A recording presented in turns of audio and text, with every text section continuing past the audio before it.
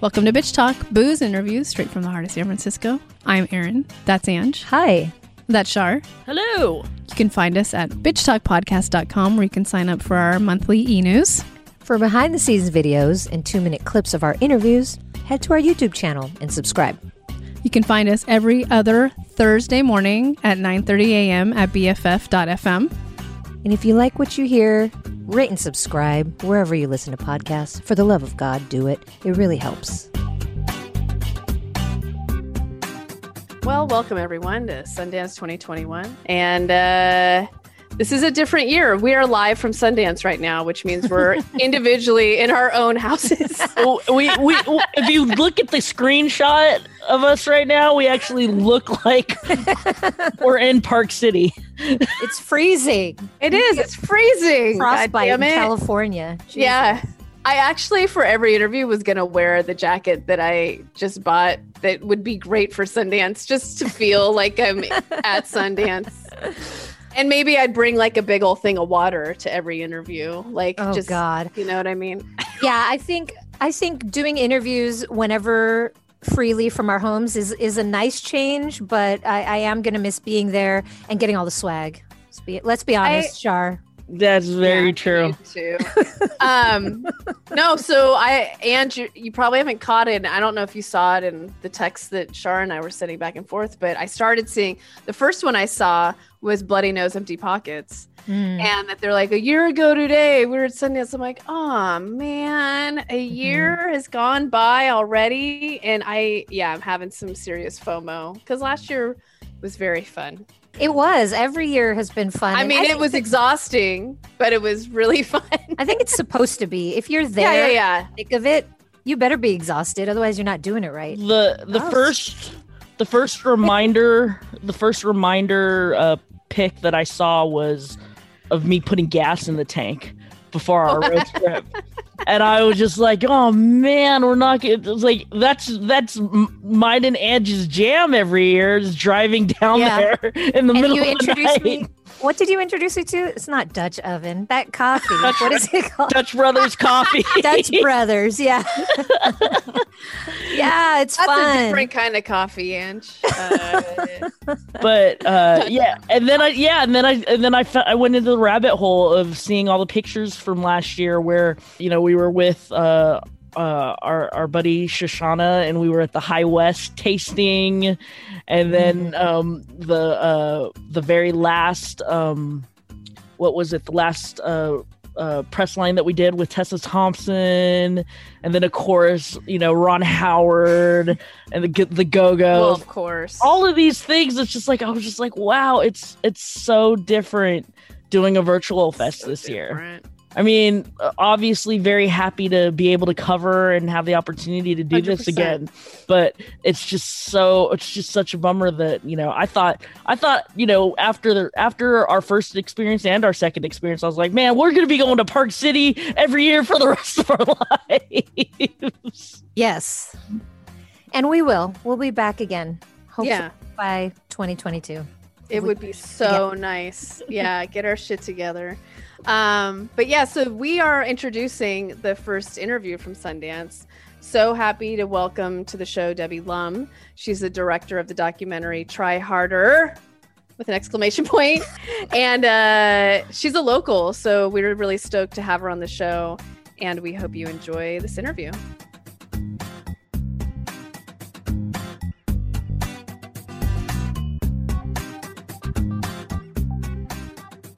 Thank you for being here, Debbie. Thank you for having me. Can you give our listeners a little introduction to the film? Sure. Try Harder follows 5 students as they try to get into the elite school of their dreams at a iconic San Francisco high school called Lowell High School. It's a documentary, and it's in the U.S. documentary competition at Sundance. And how did this documentary come about? I know you're familiar with the Tiger Mom arena in general, but how did this story come about for you?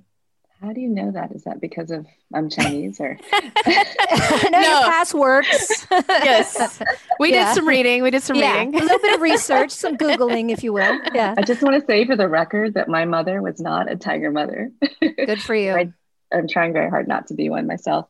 Well, I'm not from San Francisco. I actually grew up in the Midwest in a place very different from San Francisco. But of course, whenever I moved here, Lowell is famous. It's infamous. It's known as this very high achieving, pretty stressful, competitive Asian American high school. It's really known as this sort of Asian American high school. It's selective admission. So in order to get in, you actually have to take a test or perform very well in high school. And it's been like a majority Asian American student body for many decades, not without controversy. There's been a lot of talk over who should be allowed to get into Lowell High School. But I actually was interested in the, I am a parent. I have 3 kids. They're pretty young, but even at the age of like kindergarten, pre-K, the parents around me were completely freaking out about college, at like 3 years old. And so I was interested in what it would be like for these kids going through the college admissions journey, which had, I had heard had completely changed since when I was a kid. And going to college. I applied to like 4 colleges, I think, I remember. And now kids are applying to 30 colleges just to get into a school that they want to go to. So yeah, and I wanted to ask you, how did you land on your subjects? Because Ange and I we're documentary filmmakers, and we're just working on our first documentary, and it's really I think it's hard to figure out the storylines and which stories you really want to stick with. And I'm guessing you probably had more kids than not that you wanted to tell stories about. So how did you land on the ones that you did? Yeah, that was hard. It was hard and it was easy. Lowell High School is the biggest public high school in San Francisco, I believe. And the class of we wanted to focus on seniors. There were 650 kids in that class. We interviewed hundreds of kids. Ooh, wow. Yeah. And honestly, we felt like we could have dropped a pin and just chosen anyone. They were all such great kids and fascinating. But we were kind of looking at it through this lens of the storyline of trying to get into a top college. And so we did follow more than the ones that ended up in the film, but, it ended up being a sort of ensemble of kids who have, are different and related to make a cohesive story. But I will say that the first kid that we met if you see our film, Alvin is one of the first kids that we met. We could talk about Alvin for the whole interview. We're going to get to Alvin. We were texting about Alvin, actually. Yes. Yeah. Oh, love that kid. Alvin. Yeah. Yep. Yeah. So, and we always, I knew instantly I was going to I would have made a whole film about him. I'd make a reality series about, not a reality TV, but just like a series. Well, a follow-up just on Alvin. Absolutely. I was going to say a couple of those stories you could have little spin-offs of, but anyways. Yeah. And I don't like to play favorites, but so that is like every single kid in our film, we just totally fell in love with, Ian, Sophia, and Shay, and Rachel. Mm-hmm. Yeah. So, and so different. And it's sort of like an ink blot. I feel like some people gravitate towards certain characters. Who are you? Yeah. Are you a Shay? Are you an Alvin? Yeah. I'm an Ian for sure. Nice. Yeah. Okay. I'm waiting for the wisecracks then. Yeah. Well. Look at where her background is. Come on. Trying to kiss classroom. Up. Sorry. I know. Yeah. No, but it's funny because I went to San Francisco State, which is just right by Lowell, and I'm quite certain that the Lowell high school kids were more stressed out than I was in college. I was just like, I just felt bad. I'm just like, I don't know. I'm just kind of chilling, going to school. But the same as you, I applied to maybe 3 state schools. I didn't apply to any other types of colleges because I didn't want to write an essay. It's just it was just such a different reality for me back then. But something that I did appreciate about your documentary is the teachers really did stress, you want to go to these Ivy League schools, sure, but that's not the end all be all. and that's not the only route. And I did, it reminded me of Michelle Obama's documentary, Becoming. She says, I've sat in rooms with these prestigious, the smartest of the smart. And she's like, and then you slowly realize they're no better than me. I deserve to be here too. It's good if you get into an Ivy League, but there's still other routes to get where you want to go. And I like that the teachers were pushing that theory as well. Yeah, no, it's sort of the whole ecosystem. And I think sometimes Lowell gets a bad rap for many reasons. It's different. It's different from the other high schools. But the teachers there that we met, especially in the science wing, they knew all of their students. They knew them. They were, they nurtured these kids. They didn't. I think Lowell students get typecast as like data points or robotic test taking machines, right? But the teachers at Lowell all lived and breathed with their kids and really knew each one of them individually. And sort of, I think that's where that comes from. It's like there's and the kids too, because we could make we shot like 300 hours of footage, so we could make a series of something with all of that, and so much that we had to leave on the cutting room floor. But one of the things the kids said that wasn't included in the film is that despite the crushing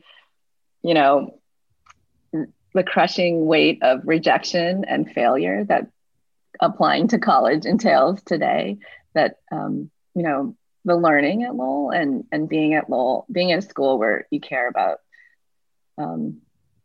just caring about school alone was a positive thing for them. So yeah, go ahead. Go ahead. No, I mean it's extreme. We've got we've taken it to an extreme, I think, where people really need to just step back a little and just relax, breathe, breathe. Enjoy your teen years a little bit if you can. Yeah, I was gonna say that's why I loved Ian's mom. I mean, she should write a book, and the way to parent and like nurture your kids' creativity. I loved her. But as you were filming this, as someone who has more experience than these kids and Asian American, was there ever moments where you were sort of like, it's gonna be okay? Like, this isn't just the life right now. Like there are way more experiences that you're gonna have. Yeah, I mean, we just wanted to give them all a big hug the whole time, that we were there. Yeah. I mean, it is really hard. I think when you're in that situation, you're just so caught up in it. It's really hard to get perspective and get a distance. And that's basically what I wanted to do with this film, was to hold up a mirror on this intense journey so that people could just reflect on what it all means for them. I mean, one of the adults that I interviewed, who was the president of the PTSA, they call it, and a parent at Lowell, she said that there's two types of parents. Ones that have gone through the college application journey and ones who have not.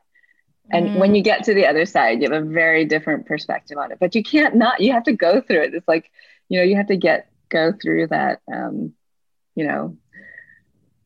that crazy process yourself before you can really get some perspective.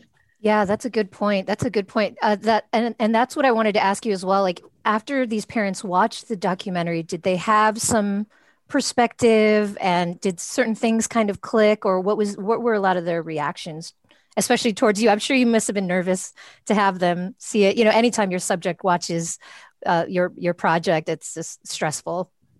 Yeah, no, that's a good question. I'm like, I'm going to have to come back to you on that one. Is that okay? Okay. Yeah, of course. Yeah, we'll have a part 2, happily.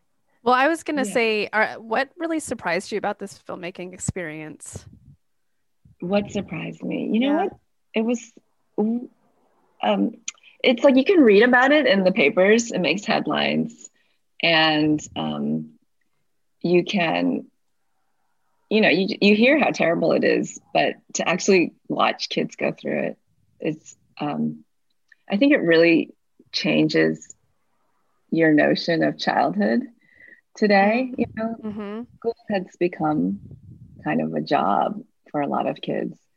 And I mean, especially now during COVID, it's when kids are, it's the joy of community and of being together, and growing together is really robbed of you in COVID. It's really like really hard.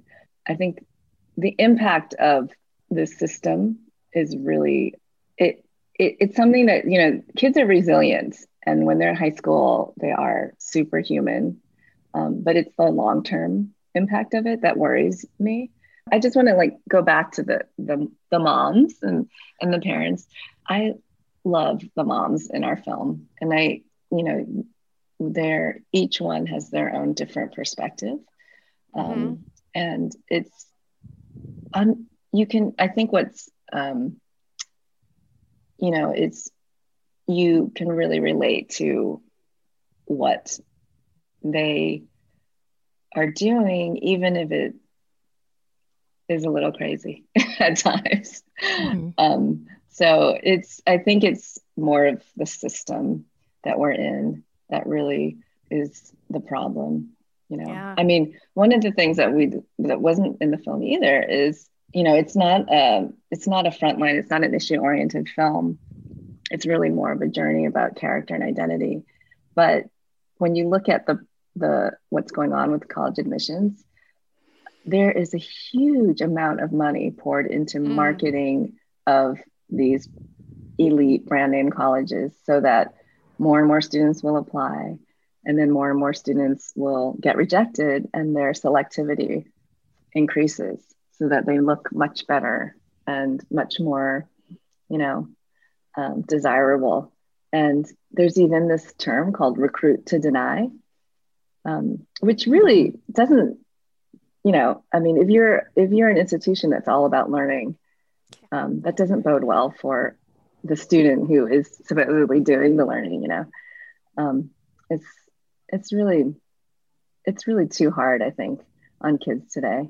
I think that's a good point. And I do like that you show, there's this umbrella of Asian American, but the experiences are so different across the board. I mean, even Erin and I, experiences are completely different from each other's and from the kids in here. So I just like that you show a glimpse of, you use this umbrella term, and it's just, but still there's just so many layers between that. And it's just so much deeper than just that. And I think it's important for people to know that these cultures are so rich and different, and the experiences are so uniquely their own. Yeah. And, their identity as Asian Americans, the students who are Asian American in the film, is very much something they're wrestling with in a really conscious way when it comes to the college application process. And in reality, that's such a constructed idea.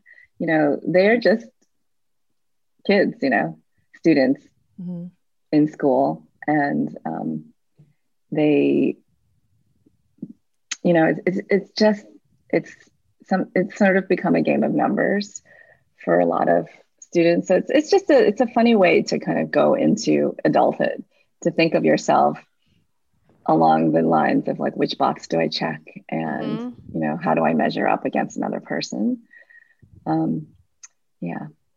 And I do want to touch on a little bit before we start wrapping up on Rachel's story. I really appreciated that story, and digging into a little bit of the racism that she encounters at Lowell and in her life. But I loved that story, and I'm so glad you focused on her.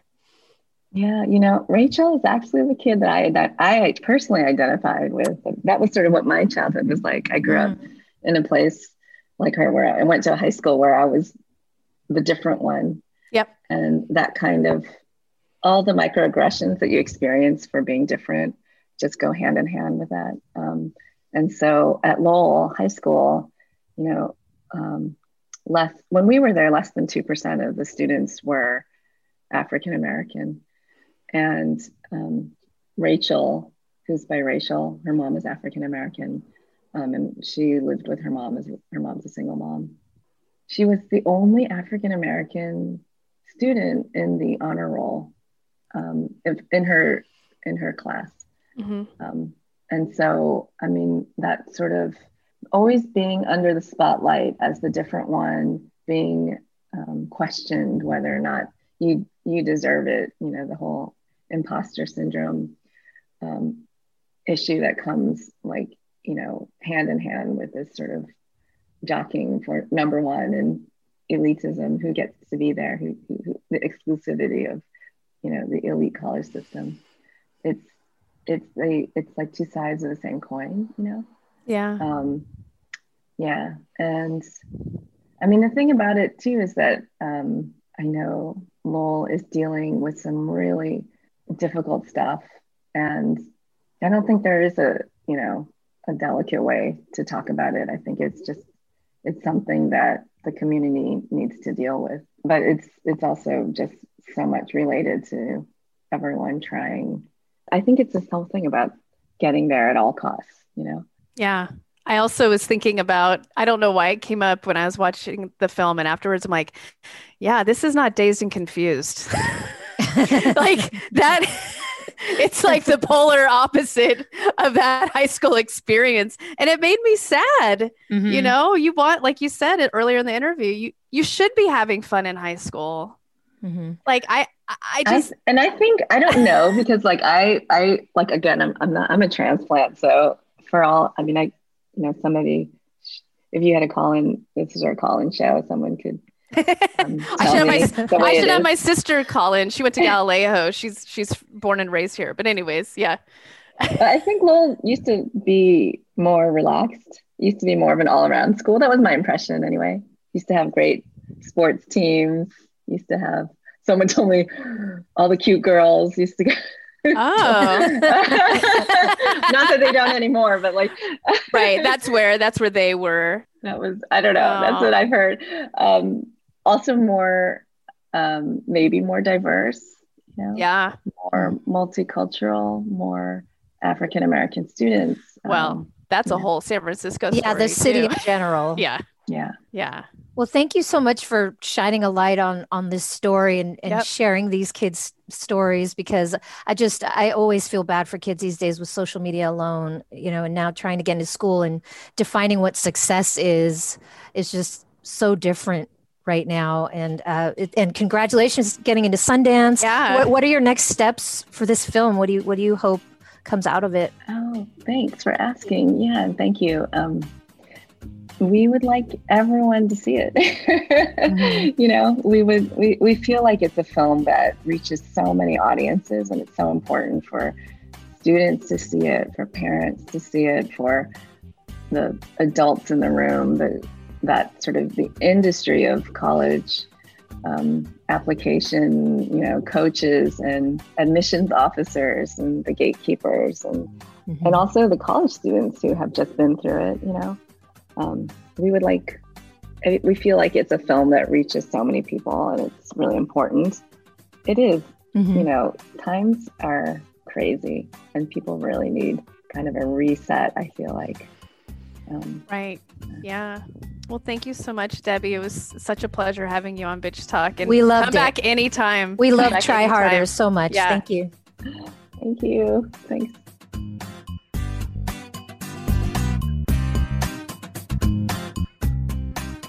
That was our interview with director Debbie Lum of the Sundance documentary film Try Harder. We had a really good time with her, but then we had an after hours conversation with her, which, man, I wish we could have recorded, but it's okay.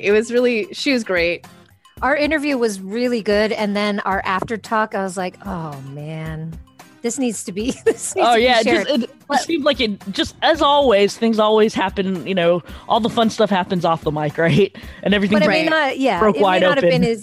it may not have been as candid if that recording light was on. So Right. we will be meeting with Debbie again soon, and had a really fun time. And this is the first of many, so we started off with a bang. Hopefully, we keep it there. That's right. So thanks for listening, and Sundance, here we come.